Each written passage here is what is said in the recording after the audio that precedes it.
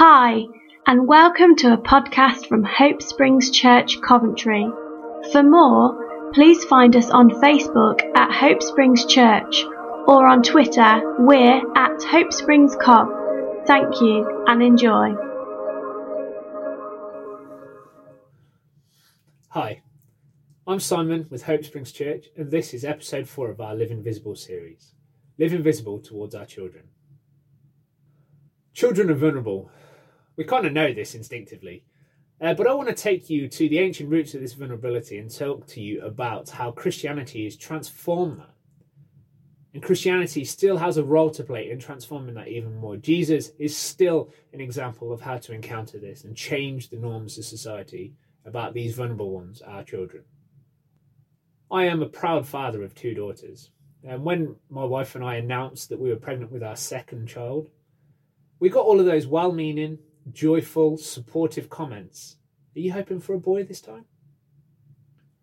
See, knowing the people that said that, I know it was absolutely innocent and there was nothing in that at all. But nagging in the back of my head was, well, what if it's a girl? Should I be less joyful about that? Sometimes I'd push back gently or jokingly against that kind of, you hoping for a boy this time? And then inevitably, the follow-up, well-meaning, completely innocent, supportive phrase would be, wow, gender doesn't matter, does it? As long as they're healthy. Seldom would I push back against that one because I didn't want to upset people. But kind of nagging at the back of my head again would be, well, what happens if they're not healthy? Should I be less joyful? Should I love that child less? Obviously, those sorts of statements are absolutely, as I've said, well-meaning, innocent. They're supposed to reflect joy and support of just a great occasion of announcing a pregnancy. Nobody's actually trying to say you should have a boy. You know, you don't want any girls, do you? You don't want any unhealthy children. See, I know that.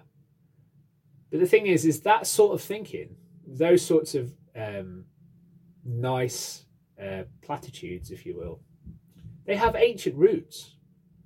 In the ancient world, having a strong male progeny was important.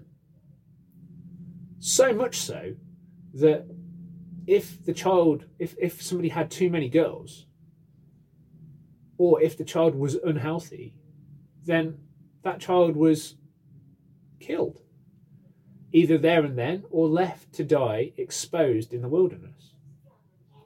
Sparta, the ancient Spartan civilization, was famous for this sort of social engineering to ensure the purity of their race, to ensure the strength of their breeding stock. But it wasn't just the Spartans.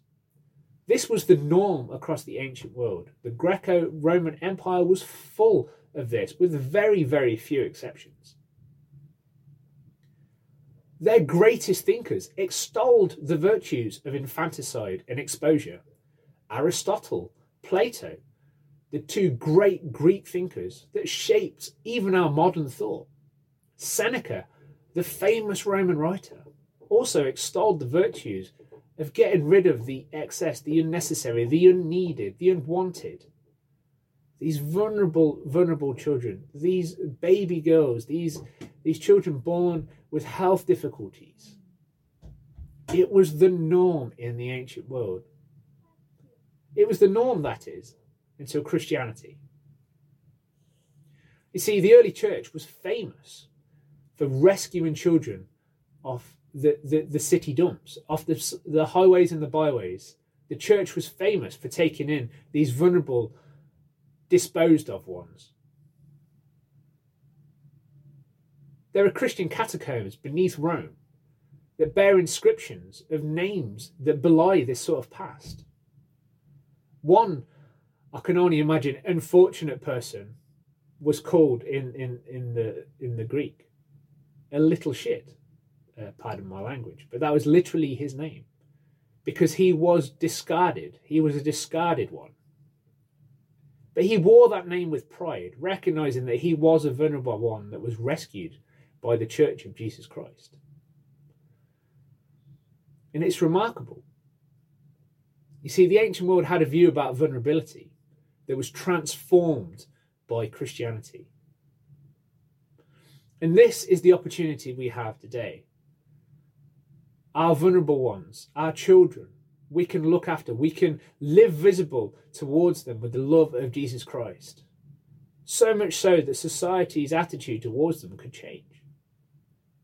You see, throughout the Hebrew scriptures, the Old Testament, this refrain of look after the widows, the orphans, and the strangers. It rattles through Deuteronomy. Go look it up. How many times is the widow, the orphan, and the stranger become the focus of the care of the nation? In Psalm 10, it talks about God being the defender of the fatherless, that no one should terrorize them any longer. God deeply cares about the vulnerable, which includes our children. No more so is this brought home than by Jesus Christ, who says, it is to these discarded ones, these ones that are so disempowered, that are so vulnerable, that have no voice or self-determining power for themselves.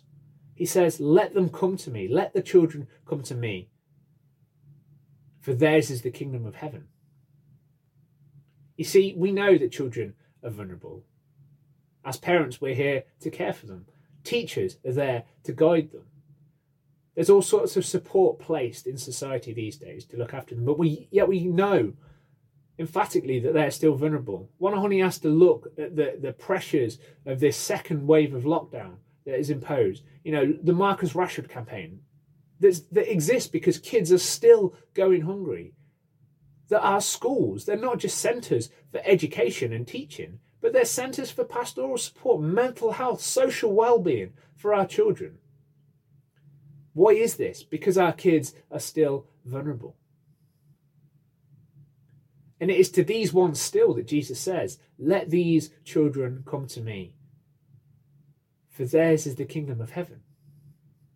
For us as parents, as teachers, as carers, as adults in the lives of kids, we need to pay attention to Jesus' words. We need to pay attention to Jesus' example.